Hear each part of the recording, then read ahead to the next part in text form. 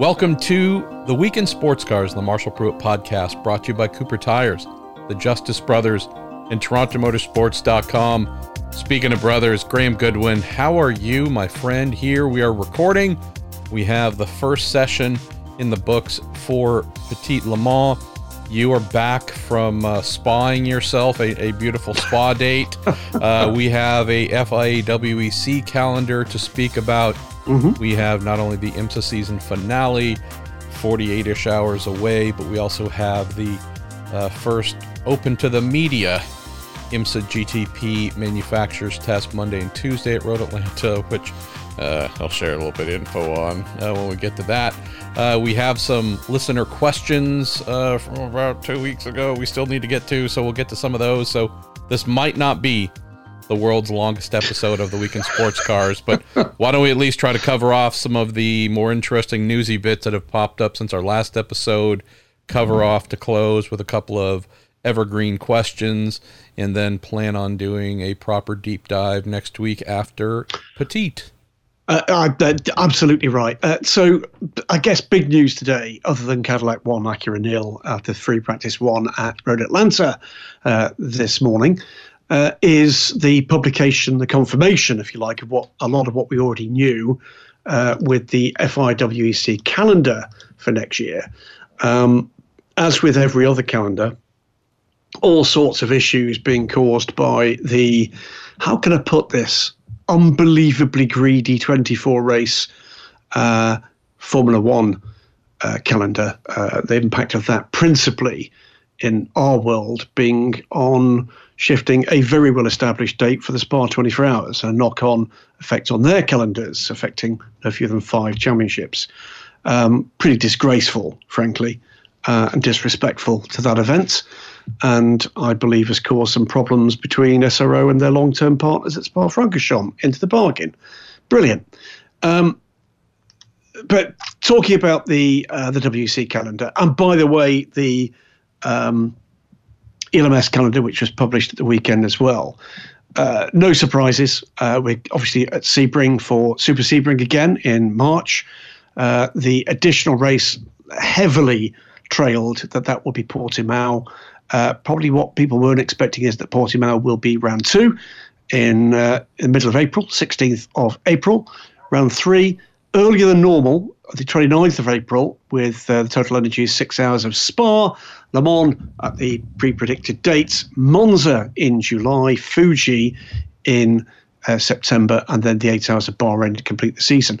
That rather masks 2 other issues, one of which is the way in which that interfaces with the European Le Mans Series season. And what that gives us between WEC and the European Le Mans Series is 4 weekends on the trot, because between Portimao and Spa-Francorchamps we have not only the opening round of the ELMS at Barcelona, but also the prologue test in between. So we race in Portimao on the Sunday. We're on track for the Michelin Le Mans Cup test 2 days later, with 2 days of ELMS testing to follow. We then go to Spa the following weekend, and we then go to Imola the following weekend, and everybody's wife's going to hate them. So that's the spellbinding start. Yeah, spellbinding start to the season, which means lots of one-way tickets on airliners or lots of pointless mileage in cars. But it is what it is, and a lot of that, after talking to the CEO of LMEM, is a knock-on effect of the availability, or rather the availability that the circuits involved are prepared to let go in a meaningful time frame because of the Formula One calendar and some of the uncertainties that always go with that. So that's that. The other issue, and it's going to be one very much closer to your home, MP, is across the European Le Mans Series and wet calendars, there are no fewer than 3 clashes. There's a clash with Long Beach, there's a clash with CTMP, and there's a clash with the season finale for the European Le Mans Series, somewhat controversially, with the IMSA season finale, and for that matter, the GT World Challenge season finale, all of which are on the same weekend. Now, points raised to me, in fact, by... Hold on, but we have convergence. How is that possible? Well, yeah. I mean, look. Aside from Felipe Albuquerque having a bit of a go on Twitter, and a couple of drivers having a chat to me in a variety of terms at Spa, and it is going to mess with a couple of drivers' hard-earned contracts, because they're going to have to choose, because you generally have to choose a full season or no season in those circumstances, particularly if you're the one doing the heavy negotiating to try to be employed. The other one, which I thought was quite interesting, was a chat with a well-established LMP2 driver. I'll tell you, it was Francois Perraudot. Now, what is well known but not yet formally announced is that LMP2 Pro-Am, that is the LMP2 formula in WEC that features at least one bronze driver, will cease to become a WEC formula for next season. That means that there are basically two full season options available to bronze drivers who have access to LMP2 cars. One is the European Le Mans Series. The other is the IMSA WeatherTech Sports Car Championship. Now, the problem, if you want to do the European Le Mans Series, is that I know of several drivers that would then like to merge that together with a 4-race enduro season in IMSA. But of course, if you can't do the season finales for both, that rather messes that up. And what Francois was suggesting, and others have suggested since, is that actually potentially forces people towards taking the choice of IMSA rather than the ACO series, because in that way you do get your full season plus Daytona, which, if I'm right, is not a full season race for LMP2, as was last year. So effectively, not a points paying, yeah. Is it 11? So it's, I think, 11 races if you count the full season and Daytona. It might be 10. I'd have to go double check. But if you want that level of racing, and you want a full season title to go with it, your choice is 6 races in Europe, or let's call it 10 races in North America. And at least 2 drivers, one of them, Francois Heriot, who's doing the WEC with the Ultimate Team, and the other one, Stephen Thomas, who's currently a customer of the Algarve Pro Racing Team, will be forming, as far as I'm aware at the moment, a 2-car TDS racing team in the IMSA WeatherTech Sports Car Championship next year. Yet to be determined is the fate of their other customer team, that is, of course, Racing Team Netherlands, after the much publicised police raids and imprisonment for several days of Frits van Aert as part of a money laundering investigation in the Netherlands. That's another TDS customer. But I can tell you as well, MP, that at least one European-based LMP2 team will also be joining the IMSA WeatherTech Sports Car Championship with at least one car for a full season. Okay, there is the likelihood as well of at least one other part season European team in LMP2. So LMP2 looks like getting a boost in the States. And that's because the formula is in something of a flux at the moment in the world of ACO rules racing. So absolutely loads going on right now. Loads and loads and loads. There was another interesting thing, by the way, about the way in which the FIWC calendar was announced, because it also confirmed the narrative that surrounded it, the full season factory teams that will be taking part in that championship. And no real surprises for the most part: Peugeot, Cadillac, Ferrari, Porsche and Toyota. The surprise was the naming of Glickenhaus in that. Now, you would expect, if that's going to be in not only a press release but also some pre-prepared graphics, that they've got some pretty good knowledge of what the plans are there. So they were in there. Van Wall van der Velde were not in there. Oh, I know. I'm boycotting the series now, but go ahead. There you go. Again. But does that give us an indication of plans to come from Jim Glickenhaus, who, of course, has ducked out the last 2 races this year? or does it mean that what we're going to get is a change to regulations that allows Glickenhaus to come in for a part season? So loads and loads and loads and loads going on. Huge interest, by the way, amongst the GT teams in exactly what's going to happen with the final year of GTE AM.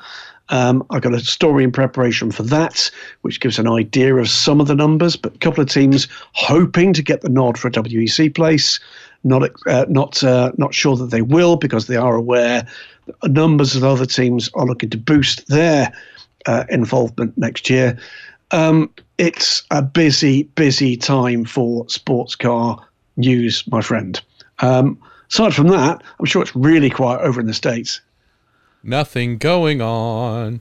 Let's see. Since we last recorded, I paid a visit, was invited down to Honda Performance Development, which was rather awesome, at least for what they told me. And they probably say this to everybody, so, a little grain of salt. But they did say I was the first member of the media in the history of HPD to be invited for a full behind-the-scenes of everywhere tour. And assuming that's accurate or vaguely accurate or whatever, that was pretty darn cool. But yeah, got to see everything. Had a lot of folks from all the major departments put on presentations. Right? Wow. Yeah. I didn't know they were going to go that deep, but couldn't bring my camera or video camera for the majority of those department visits, but got a cool walk through their dyno department and watched as one of their new GTP engines was being run on the dyno. So that was cool. And that, of course, is a unique engine not being used in anything else at all. Yeah, exactly. Slash, I got to see the 2024 Honda IndyCar engine running. Two separate dynos? Hey, funnily enough, they managed to do it at the very same. Wow. So, yeah. That's awesome. So anyways, that was a lot of fun. What else can I tell you? Hey, so I was meant to be at Road Atlanta right now. Okay. I, though, canceled my trip. I had a flight booked, had everything, all travel. Wasn't going to be able to fly out until this morning. We had a long day of very good, important, very good appointments yesterday in and around San Francisco with my wife. And so knowing that was a priority, Graham, of course. Normally I'd fly out very early for Petite and be there from start to finish and so on and so forth. Wasn't going to be able to fly out until today. Then, land tonight and do my first reporting videos or whatever it might be tomorrow, Friday morning. Then have basically one day at the track leading into the main event, and then come back Saturday morning, 10-hour race, season finale, blah, blah, blah.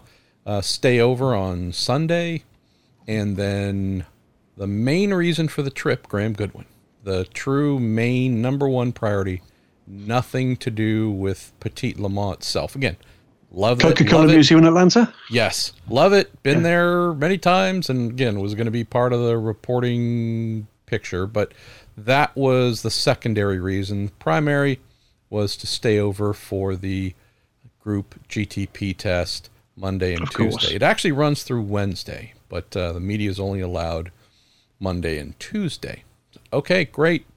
Got my marching orders. Can't wait. Going to show you all kinds of amazing things. We've been waiting forever, Graham, right? I mean, we've all seen those really, high quality, fun, you name it, manufacturer videos that they put out from wherever they might test. But these are all short and manicured, so they don't show much of anything. But hey, finally going to be able to go show you these cars, give you a feel for some of the cool technology at play, so on and so forth. And then maybe my my favorite set of media instructions I've seen in quite some time arrived. And I said, okay, been waiting for that to land, right? Get a little bit of guidance from IMSA on what they're wanting the media to do, or, you know, if there's any little restrictions to keep in mind. And so, yeah, okay, let's go ahead and open this document. And so I open the document, and I then say, hey, you know what? I'm going to go ahead and cancel my trip because there is no damn reason to go. Well, why would I say that? What kind of crazy nonsense am I talking about? Well, I took a look at the items in the things you can do, Graham, Right. Then following that, there was a things you can't do list. I'm like, all right, well, the things you can do, 2 items. Is that a much shorter list? Believe it or not. That was a much shorter list. So yes, that is absolutely. Is turn up at the track on that list? It's in there somewhere.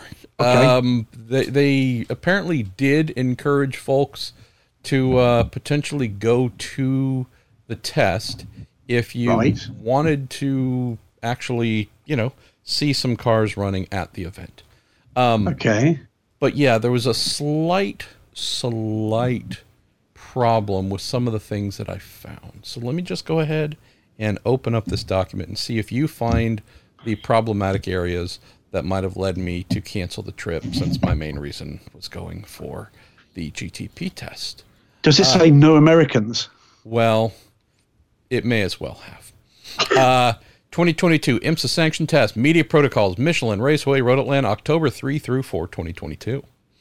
Overview, Graham, immediately following WeatherTech Championship, blah, blah, blah. Manufacturers, Acura, BMW, and Cadillac are scheduled to participate in an IMSA sanction test, yada, yada, yada.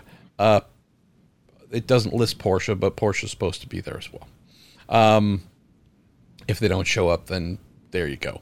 But here's what's listed in the 2 bullet points of what's allowed. Media will be permitted into Michelin Raceway, Road Atlanta, and may work from the media center in the Michelin Tower, Monday, October 3rd, Tuesday, October 4th. Food and beverage, Graham, will be provided.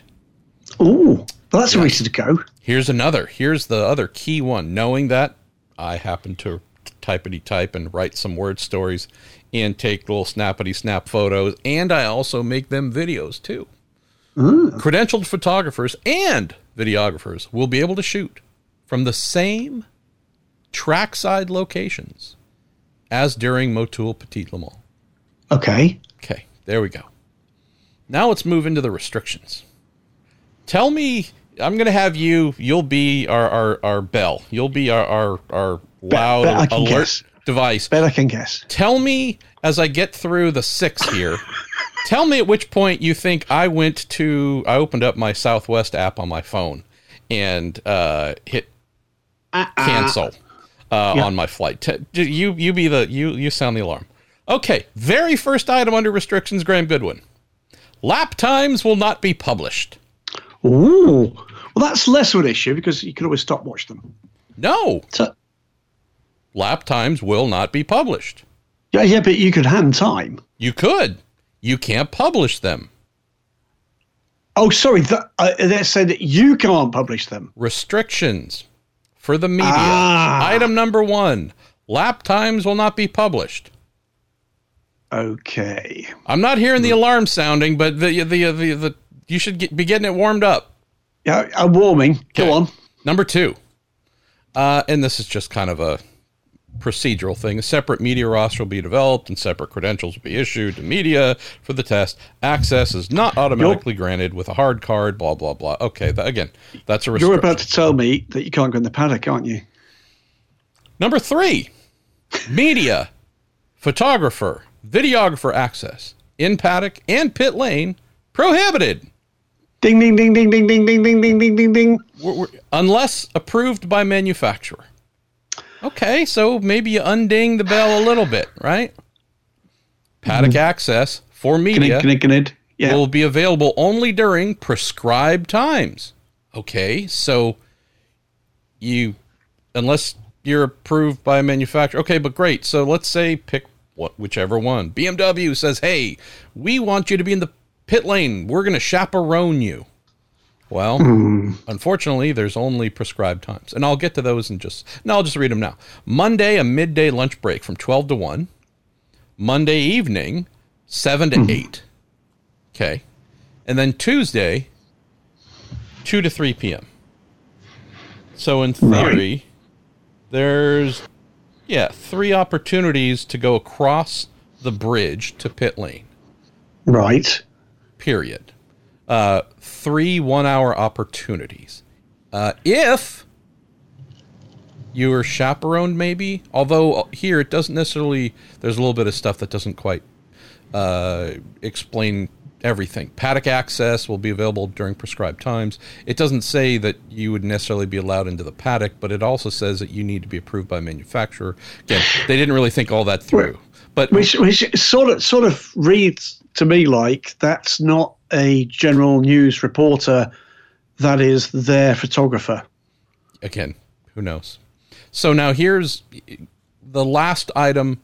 Media will not be permitted October 5th unless approved by manufacturer. Again, okay, so there's the 5th restriction. But here's the one. Here's the one where you might be warming up your vocal cords. And I'll just preface this by what I said earlier. We've seen lots of really cool videos, manicured videos presented by the manufacturers. Here's the 963 rolling out at Weissach, and here's the Acura doing this, and here's the Cadillac, right? And these are all a minute, 2 minutes long, whatever. They don't show anything, right? They don't really show any, see beneath the bodywork, whatever. Some manufacturers, though, have gone as far to publish images of the engines and other stuff, right? So some have, right? But as a whole, Graham, I think most would agree we haven't seen much of these GTP cars, right? No, not a lot. That's the thing we're hoping to get to, right? That's the thing we're like, hey, it's a manufacturer group test and the media's allowed, and awesome. Let me hit you with the last one. Paddock access. We already told you can't do that, so you can't get over there and be on pit lane except during those prescribed times, and only if it's approved by a manufacturer. But if you get there, Graham, say all the manufacturers say, yep, come on over. Photography/video of engine bays / other sensitive areas of the cars is prohibited, as cars will not be fully homologated at the time of the test. So even if you get your monkey ass onto pit lane and you're 3 feet away from the engine bay or the front of whichever car with the nose taken off, whatever it might be, here you see all the goodies. There's an overriding rule that says no matter what, even if you come across, IMSA brings everybody over for those 3 windows, can't show anything. And then you go back to the second of the permissions, videographers will be able to shoot from the same trackside locations. So let's say you're trackside, Graham, and you've got a heck of a zoom, and you could see the front of the Porsche, and it's got all kinds of cool stuff that no one's ever seen before. Guess what? You can't take a photo of it. You can't shoot any video of it. So what you have is a 2-day test where the media is allowed, but not really. And if you want to get something, what you're essentially, if you're just a writer, well, you're sequestered like a child, like daycare in the media center. Now, they're going to feed you and give you liquid so you don't shrivel up and die. So that's good. But if you're just a writer, you are supposed to be locked into a tower for 2 days. And if you're a photographer, videographer, you can go trackside like you did during the 10-hour Petit Le Mans, but all you can capture is just cars going around the racetrack. Can't show anything, can't report lap times. So when I saw that, I said, you know what? You're wasting my time and you're wasting my client's money. And I've expressed all of this to IMSA. This whole thing came back via the manufacturer, so that's maybe not a total surprise. The one manufacturer that isn't listed, that again I believe is going to be there, is the one that actually put up all the restrictions. Most of the others were actually open to allowing something. Maybe not a ton, but something. So my quick note, just to close here, brother, is,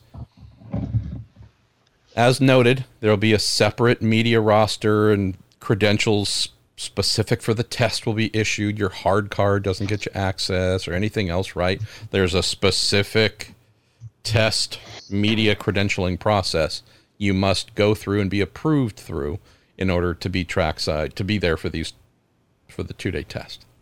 As I explained to IMSA, and as I explained to my clients, if I were to go, I would be better served to opt out of taking part in that test as a official member of the media.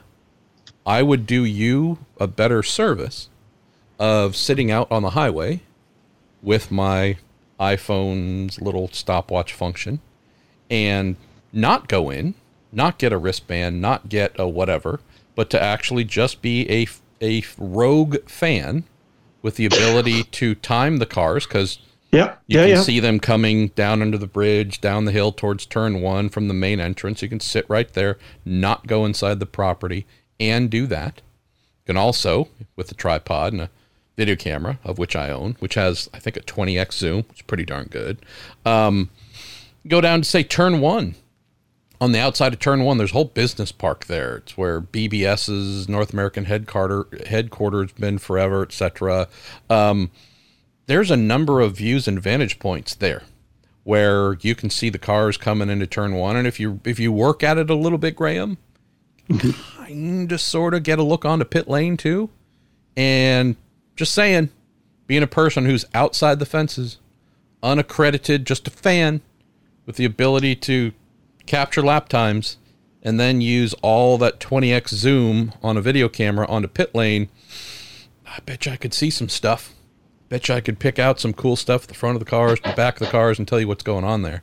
So as I mentioned to IMSA, I don't know if anybody really put much thought into this, but it would be better served for folks who are trying to do real reporting to decline your invitation to attend and just sit outside the property and give fans the content that they've been wanting and asking for.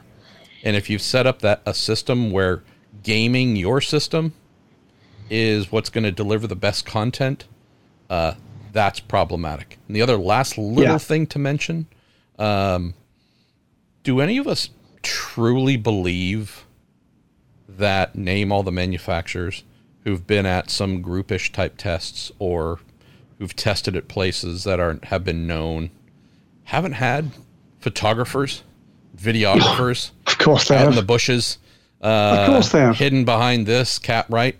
So the inherent lie in this whole, well, we don't want to, the cars are yet to be homologated. Okay. When did the cars have to be homologated before you can capture anything about them? When did that become something we all agreed was something to abide by? I am so disappointed in IMSA for bowing to this. As I told them, the minute you let manufacturers dictate to you and you accept and you allow that, good luck getting that control back. So I'm told the December test at Daytona will not have any of these restrictions because the cars will be homologated. Yeah, let's wait and see. Let's see how many blankets are thrown over engine bays. Yeah, well, the other thing is, genuinely, at this point, do we really expect there to be significant differences in those cars in what is 6 weeks? Everything I'm hearing about GTP, the LMDH cars, more or less everything I'm hearing is that they're pretty fixed. There was a remaining issue about the reliability and longevity of the spec hybrid system in a couple of regards. That's, whilst it's better than it was, is still not where it needs to be, and that is having a knock-on effect on a range of issues to do with not just the factory teams, but the willingness, the ability of teams and manufacturers to expand their reach with those cars. So, yeah. I'll say this with as much I don't know what it is. I don't think humility is the right word, but I'll say this with as much whateverness as possible. Let's say all photographers, all media are allowed on pit lane, fully unrestricted, take photos, take videos of whatever you want. We already come back to the main item that I mentioned. They already have these photos and videos of each other, right? That is part of the budget. It's part of what they do. Let's not kid each other that there's anything beneath their body work that the others haven't already had captured for them, right? Yep. But let's also be honest that of all of those from the media who might go across the bridge and take these photos and videos, there's only one that I know of who would know what they're actually looking at, and that would be me. And so again, that's not meant to be some self-whatevering thing. It's just the truth. Name the other reporters who report on sports car racing, endurance racing in the U.S. Name the folks, whatever, that shoot. The vast majority of them can say, that's the engine, that's the transmission.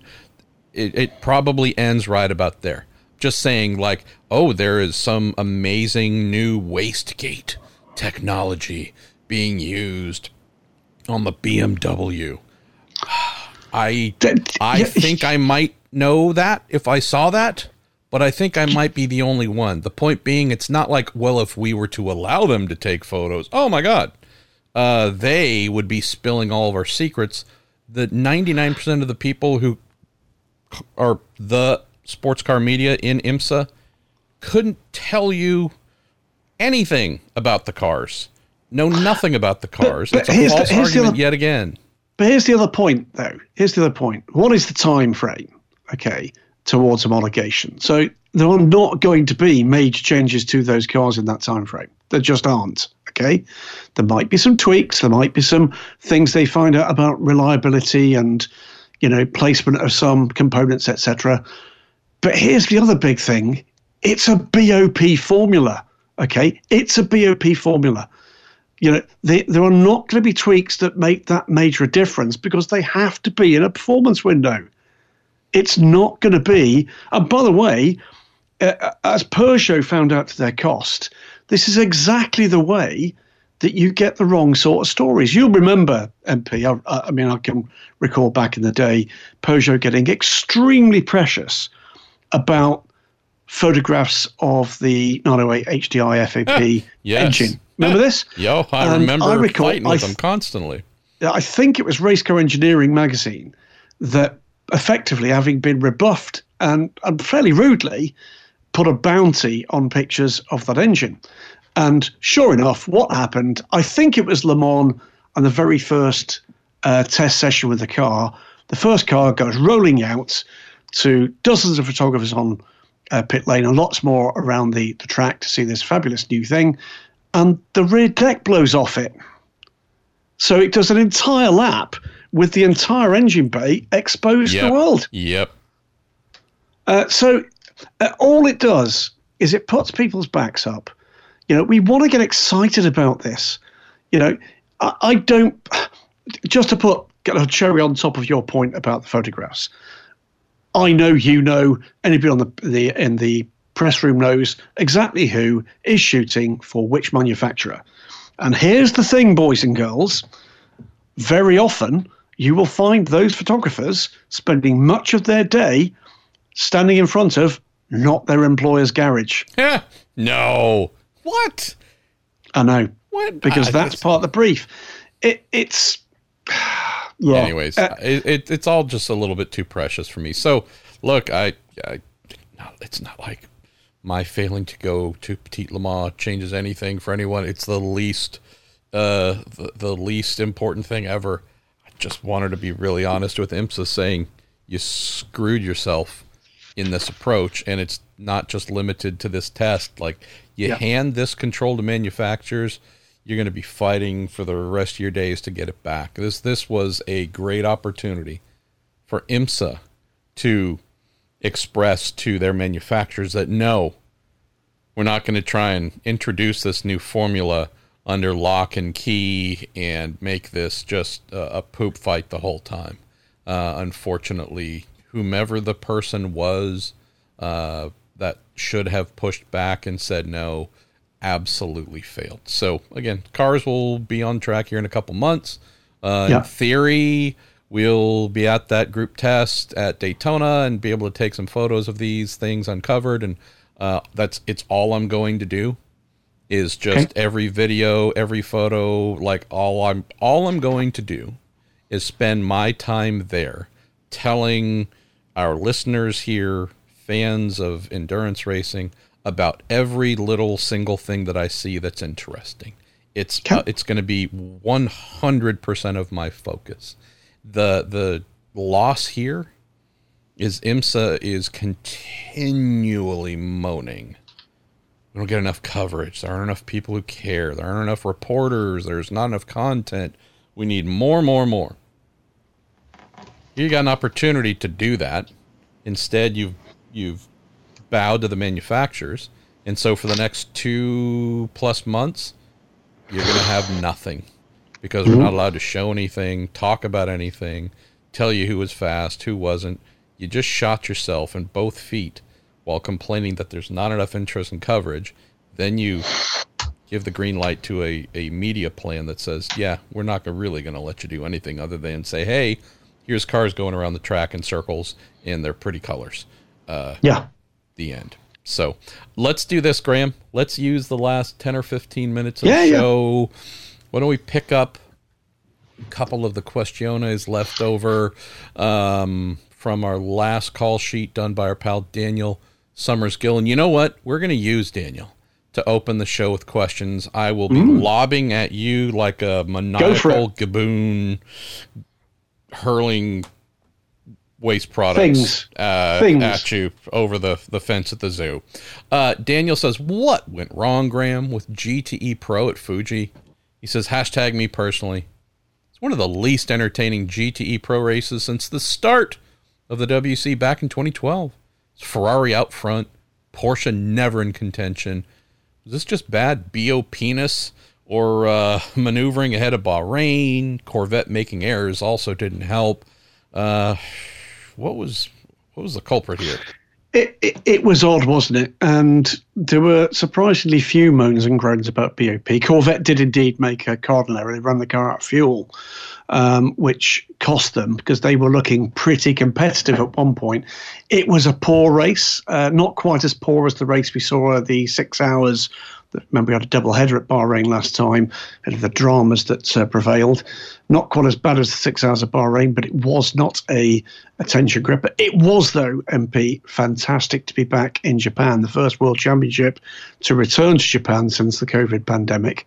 And great to see some of the fans coming out for that as Japan is emerging from their kind of lockdown culture that's been around for longer than most of the rest of the planet. I'm sure that if I was to go and ask someone at Porsche, they would kind of tell me, yeah, it was BOP, we lacked the edge. They did seem to be down on straight line speed. That much is certainly true. Was there some loading up of bags of sand? Quite possibly. You know my attitude to this, which is we talk about these things after a race. That's what we do. We talk about these things after a season. That's what we will do.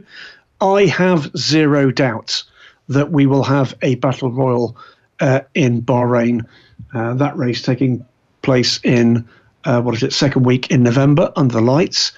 That bad feeling, that needle that was sharpened with the events at the end of the 8 hours of Bahrain that settled the World Championship last year, that has not gone away.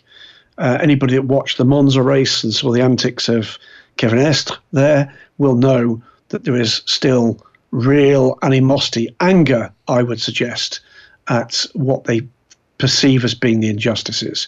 I'll say again, for the final time before we get back to Bahrain, my feeling on that incident, having had the opportunity to go away, talk to people, understand the ins and outs, etc., is I suspect there are probably 2 or 3 people you could point a finger at of blame here for what transpired.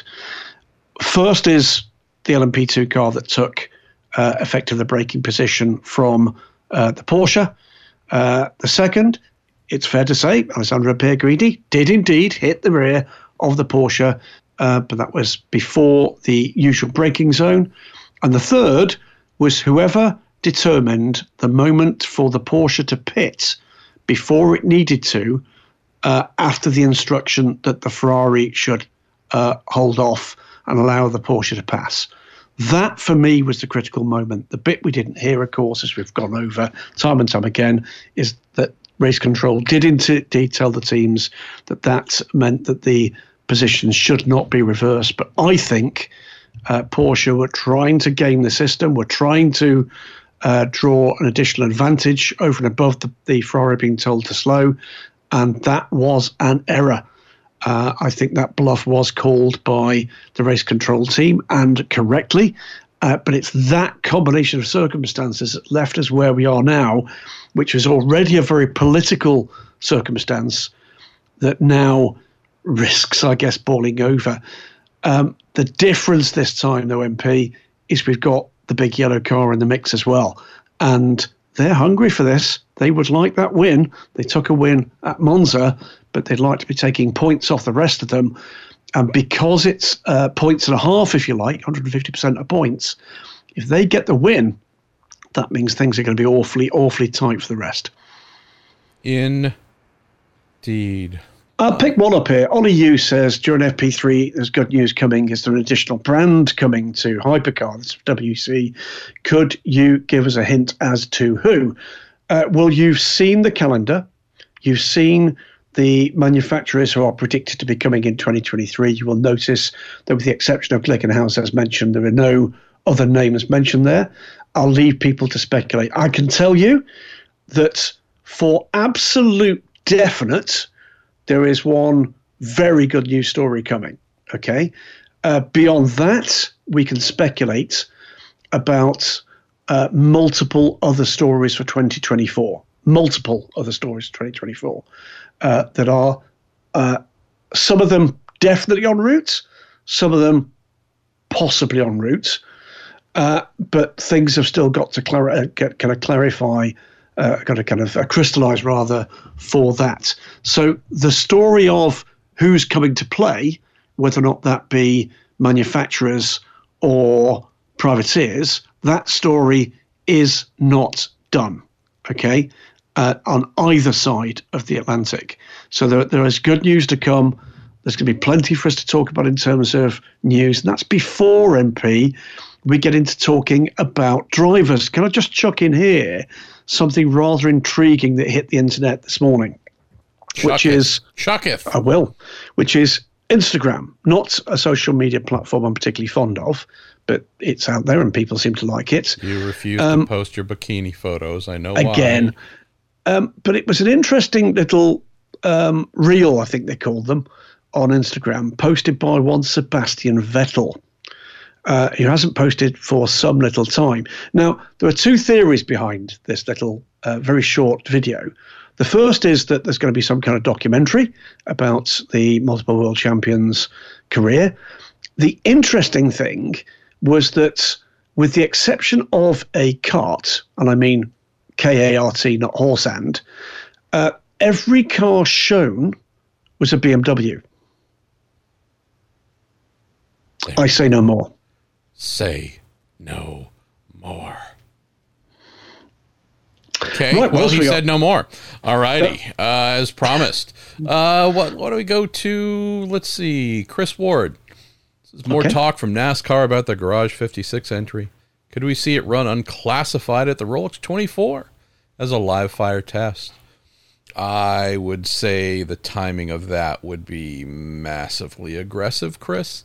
I love the idea. I'd be pushing for it. I'd probably be pushing for it more at Sebring, knowing that would give them another 6 weeks of preparation. But yeah, a demo run could be possible. I'd have suggested. Oh yeah. But the actual, we have a racing team in place.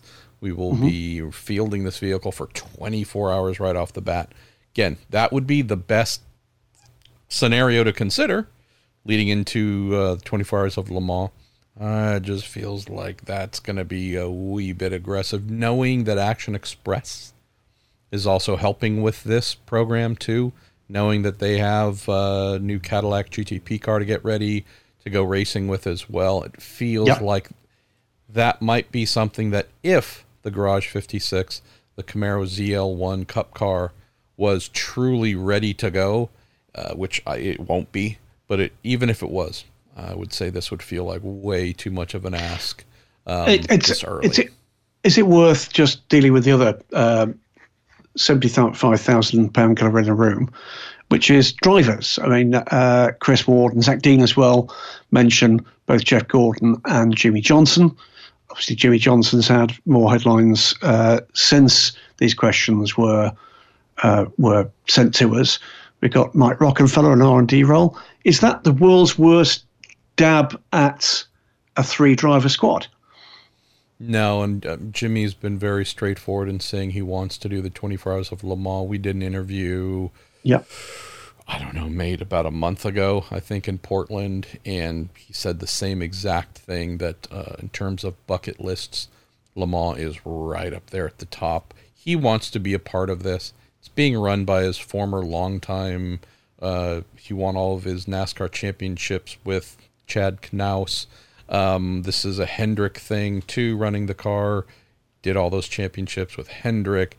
He's currently competing this weekend, and right now we have free practice 2 done in about an hour from now. He's competing there with a Hendrick affiliated Ashton Express car. He wants to do this. IMSA wants him to do this. I will be surprised if he is not announced as one of the drivers. I know there's Jeff Gordon, obviously. He is now and has been for a little while, senior executive at Hendrick Motorsports. He did recently buy a Porsche Cup car and has been driving that and such, but I have heard that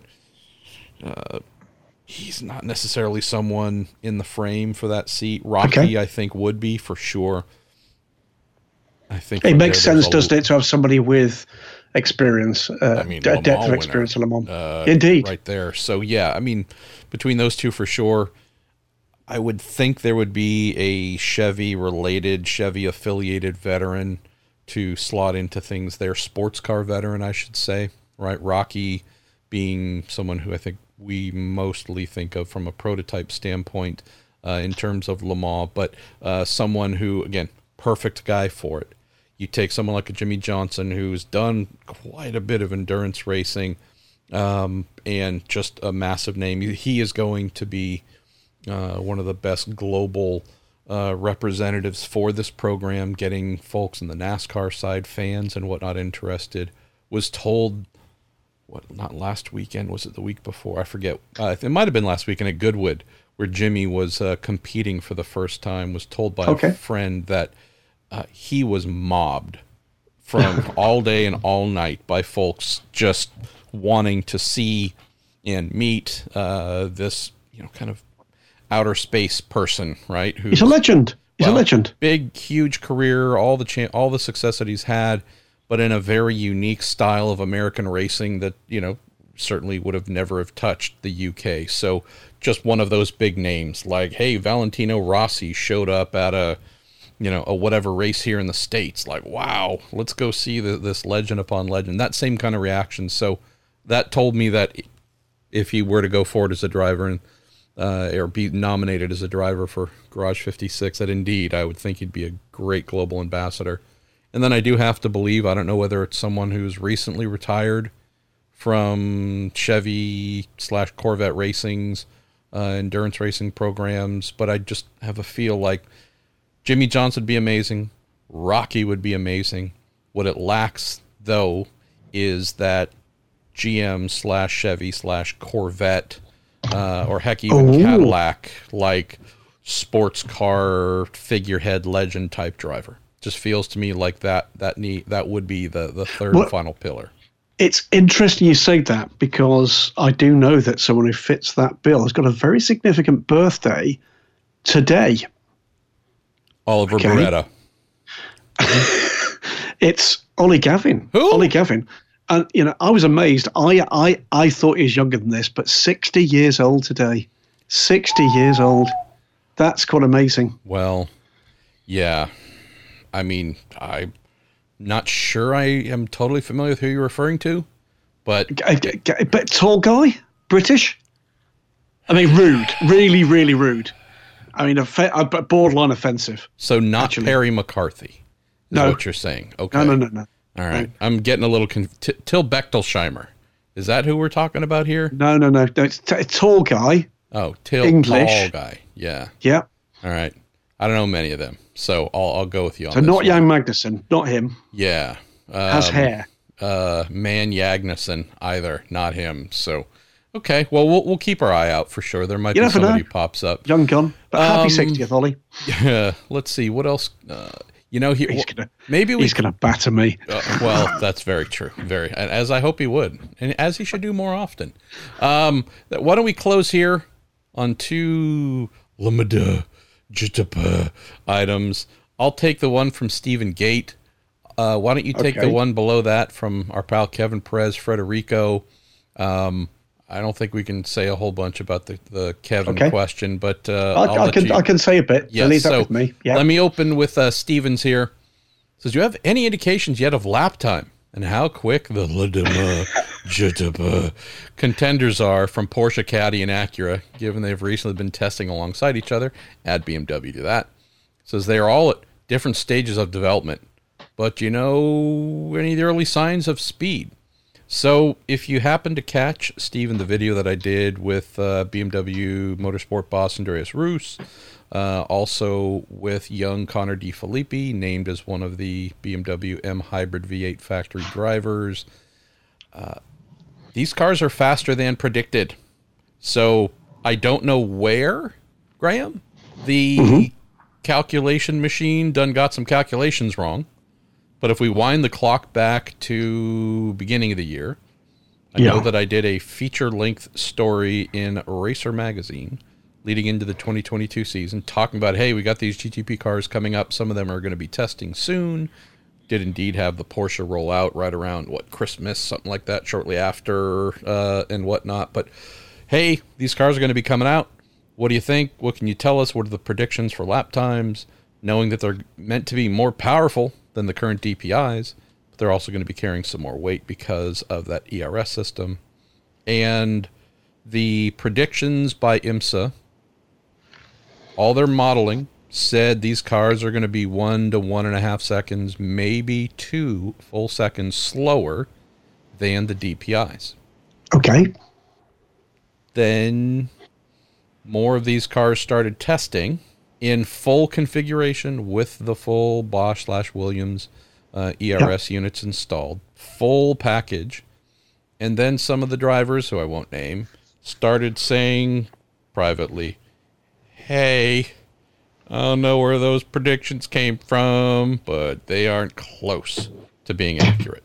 So as I understand, and this is not just from one manufacturer drivers, but multiple, yes, we could, and I don't have a specific number, Stephen, because obviously they haven't been to a bunch of tracks yet. As you said, they're not all at full development and capabilities.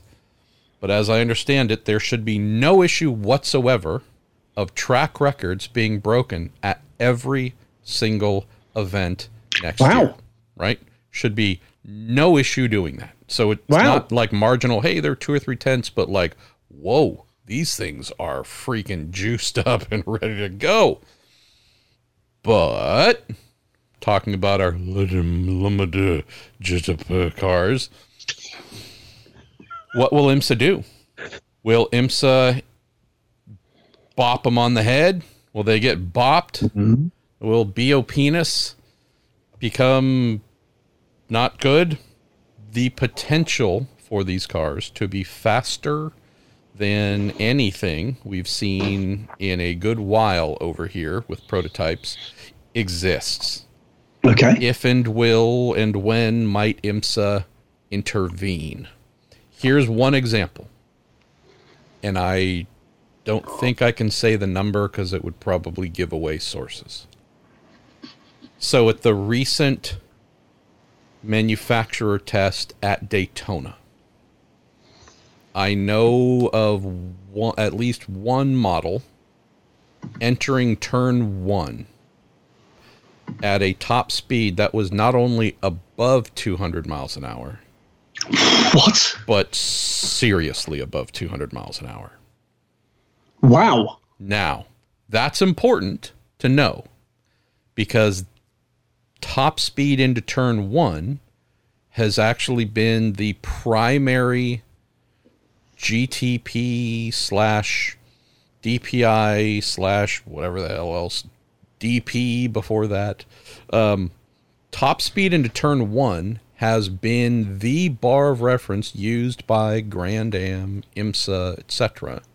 to drag down the speed of the top prototype class. We've never really had, well, I shouldn't say never. In modern times, we haven't had GT cars flirting with cracking 200.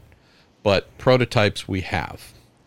This is a number where they really do not like the prototypes to get above 200 heading into turn 1.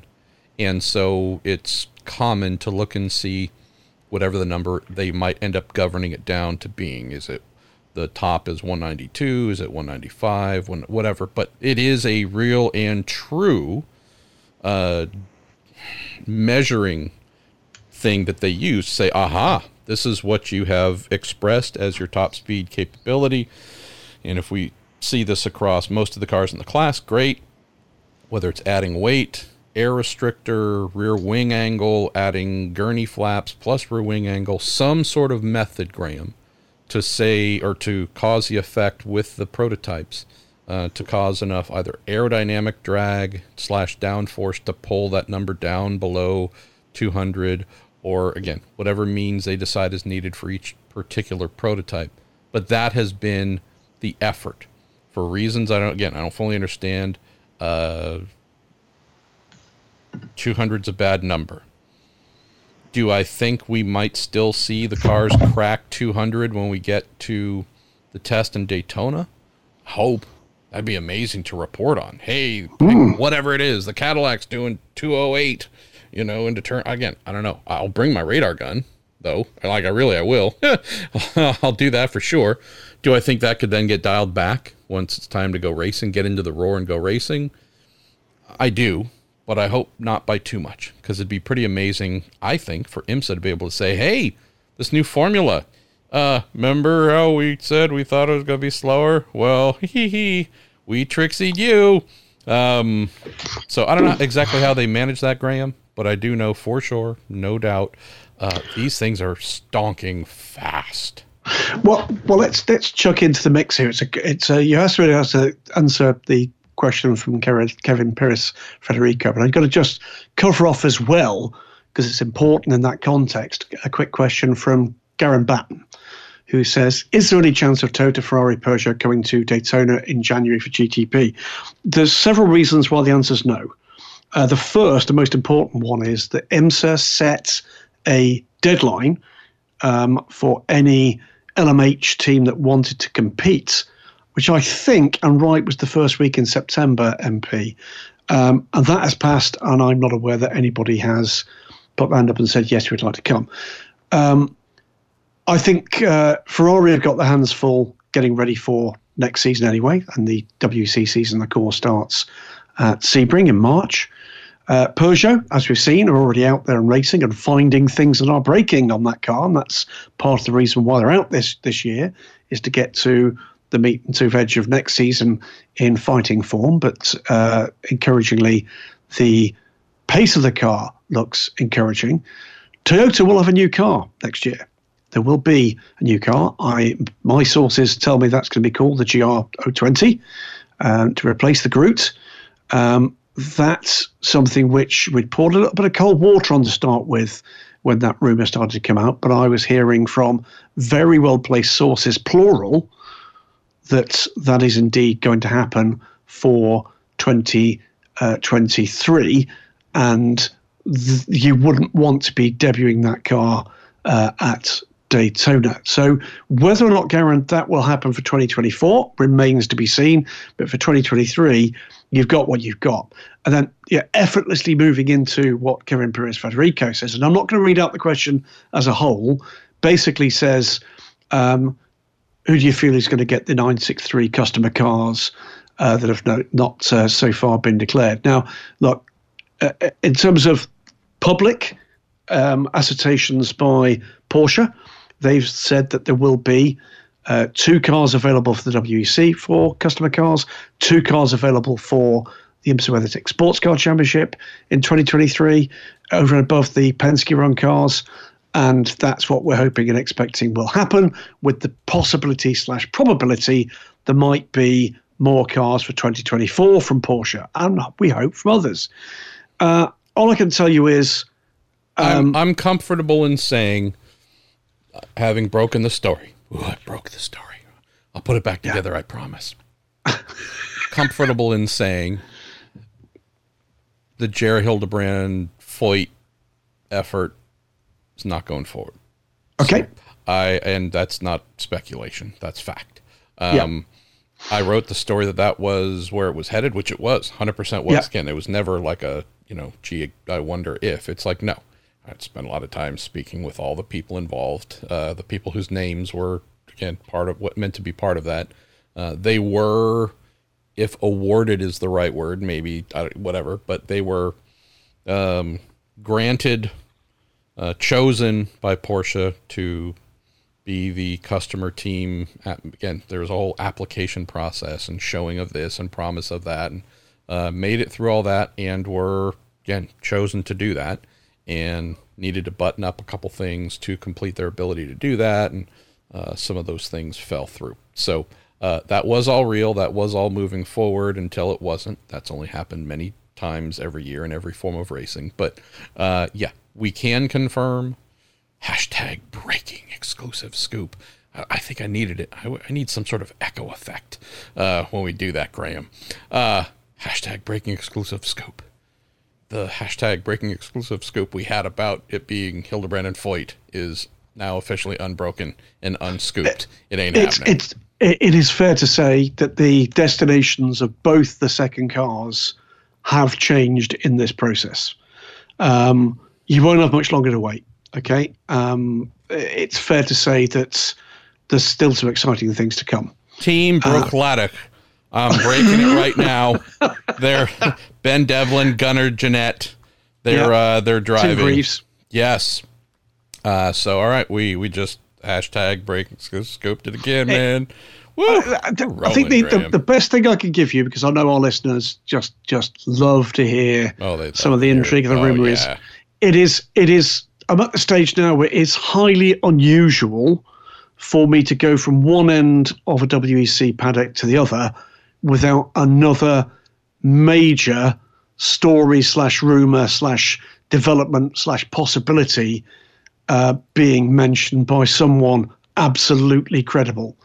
So if I were to tell you right now, what is the number of additional potential manufacturers that have so far not been publicly declared that are distinctly possible in one of these formulae, that number would be somewhere between 3 and 6. Okay? Of those which are probable, I would suggest to you that number is somewhere between 1 and 3. And that is over a time frame from 2024 to 2025. There are 1 or 2 that I'll be writing pretty soon that won't be happening. There's 1 or 2 that have still got to make their minds up. There's 1 or 2 that are keeping their cards incredibly close to their chest. And there's at least 1 car, by the way, that I hear from colleagues in the press room that other colleagues in the press room are pouring cold water over stories that I may or may not have written. And tragically for them, I've seen a picture of the car. So it's an interesting time. Lots and lots of points being scored, whether or not it's on news pages or social media. Really not interested in that. What I'm interested in is having packed grids of awesomeness, and that lots of very talented people get jobs driving things very fast for our delight and delectation.